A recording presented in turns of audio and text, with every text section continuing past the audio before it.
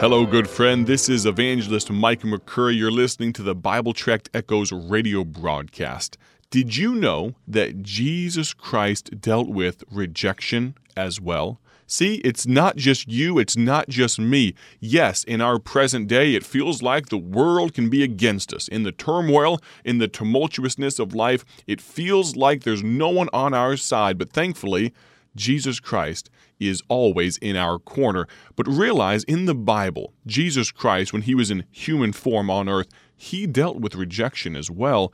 And Dr. Paul Levine is going to continue a message he's been preaching on Monday and Tuesday of this week. It's titled, The Demand of Discipleship. I hope you'll listen in just a moment here. Before we go any further, though, I've got to tell you about a brand new gospel tract we are offering at BibleTractsInc.org. That's our website associated with our ministry, Bible Tracts Incorporated.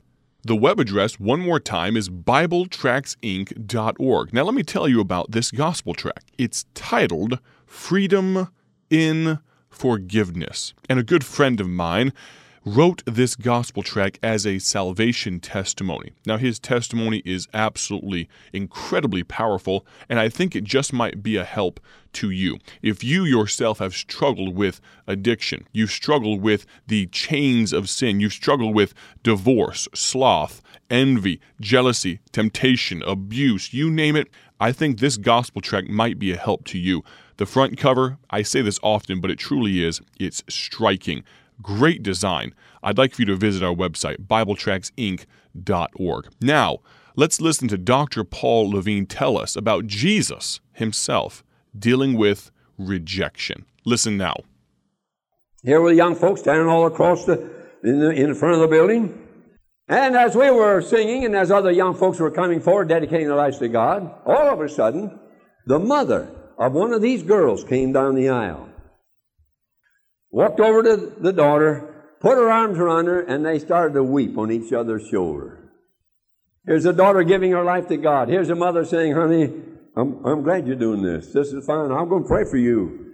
And I'm going to scrape up all the money I can, help you get to college, and I'm going to back you. And I'm going to do everything I can. That's what it meant. They were standing there crying. So when the stanza stopped, I said, hey, folks, isn't that wonderful? Look here. I hadn't said anything about any parents coming down there to stand with their children, but I said, isn't that fine? I'm so glad for this mother who's come here to stand with her daughter. And I said, thank God for that. And I just want to praise God for this beautiful sight, mother and daughter weeping on each other's shoulders. And at that time, I felt a tap on my shoulder. And I looked around, there was the pastor. The pastor said, Brother Paul, that's not that girl's mother. Her mother doesn't even care enough about her to be here tonight. Now, some of you may have mothers like that. And I'm not running down your mothers. I'm just saying that if you are rejected in your service for God and you don't get the backing and the help and the tears and the prayers and the encouragement from your mother or your dad or your brothers or your sisters, you are going to suffer the very same thing that the Lord Jesus suffered. The same thing. And the pastor said that's not the girl's mother, but he said that dear lady knows that this girl doesn't have a mother who cares that much about her, and so she just come to be her mother. Boy, that melted that crowd, and man, you should have seen the parents come. I didn't have to ask anybody to come. They just came from everywhere, and all across that building were mothers and dads and sons and daughters crying on each other's shoulders and rejoicing together in the lives were being dedicated to God. Young people, I know that some of you, when you get home, will get the cold water thrown all over the professions that you've made. You go home all excited, Mama, guess what? I dedicated my life to God. You did what? See? So well, we got a little angel living here now.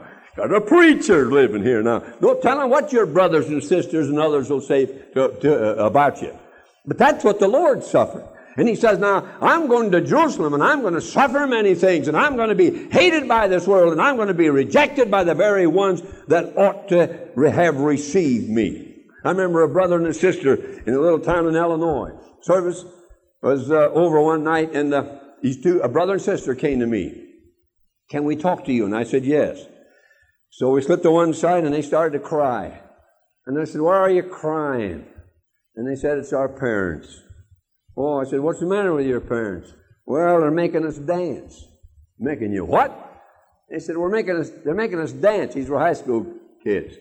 I said, what do you mean they're making you dance? Well, they got dancing in our school, and we don't want to dance. We're Christians. We don't believe a Christian ought to dance. And I said, how long have you been saved? Well, about a year. And I said, you've only been saved a year, and you already know enough about it. You don't believe you ought to dance? No, we don't want to dance. But our parents are making us dance. Our mother and dad have said, you've got to engage in the dancing program down there at the school. You see? In their spiritual walk with God, they were rejected by their parents. Now, I'm not trying to turn you against your parents. You love your parents. You obey your parents. You honor your parents. But when your parents take a dim view of your living for God, don't get bitter against them. But if it squeezes the tears out of your face and it makes you fall on your knees before God and say, oh, Lord, I wish my mother and dad were like this. I wish they could understand. Then pray for them and love them. But remember, that's the same thing that the Lord Jesus suffered. He suffered that. And you may have to suffer that. So don't let it shake you up too bad. One of these weeks, we're going to have some young people here. And I can remember when their mother was saved in some meetings we had in Michigan. They were Jewish, 2 Jewish girls. This church had a ball team. And they had a game with some other church, and our meetings were going to start on Tuesday night, and they wrote me a letter, or called me up. I was in Michigan. They called me up and said, Paul, you get down here on Monday in time, and you can play on our ball team. And I've been there before, and so I wrote them back, and I said, or called them back, and I said, well, that's nice of you, but I got to pray about that. I don't know whether I really want to play or not. So I'll pray about it and see. Well, it didn't take long to pray about that, brother. I knew I wanted to play ball with them, so I got there on Monday. And I played ball with them. And there were 2 Jewish girls there. And the young people of the church said to me, they said, now those 2 Jewish girls said they'd be in church tomorrow night. They'll be there. They're going to be there tomorrow night, Brother Paul. They're unsaved, never heard the gospel, never been anywhere except the Jewish synagogue. They're going to be there tomorrow night. Oh, I said, that's wonderful. I said, how do you know they're going to be there tomorrow night? A lot of young people say, oh, we'll be there, but they never show up. He says, those girls will show up. If they tell you they're going to be there, they'll be there. And boy, they were the next night. They were there Tuesday, Wednesday, Thursday, Friday, Saturday, and all day Sunday. They came every night, and they listened, and they'd never heard the gospel before. And all the salvation sermons I preached that week, and I preached the same sermon, but I used different texts. I used Old Testament texts because the Jews don't believe the New Testament, so I just preached out of the Old Testament. And they sat there and they listened and they listened and they listened. And the young folks prayed for them. Oh, how they prayed. And so Sunday morning came, and one of these girls, the younger one, came to me and said, I got to talk to you. I said, all right. So during the Sunday school lesson time, we went to pastor's study there. And the first question was, are you a rabbi? She couldn't figure out how I could be a rabbi because I didn't have my collar on backwards. Are you a rabbi? I said, no, I'm not a rabbi, I'm a priest. You a priest? She said, and I said, yes, I'm a priest. She said, you don't look like a priest. Then I had to explain that all Christians are priests. You're a priest too. You folks are. If you're saved, you're a priest, which means you can come directly to God yourself. You don't have to have any man to help you. You don't have to come through any other man to get to God. That's what that means.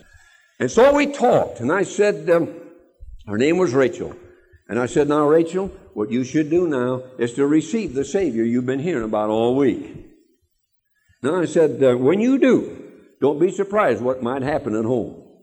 Now, I said, I know of some Jewish families where I have read that when a member of the family gets saved, they have a mock funeral for that person, and they tell them to get out, and they say, as far as that person is concerned, that person is dead. Dead. And they have nothing more to do with it.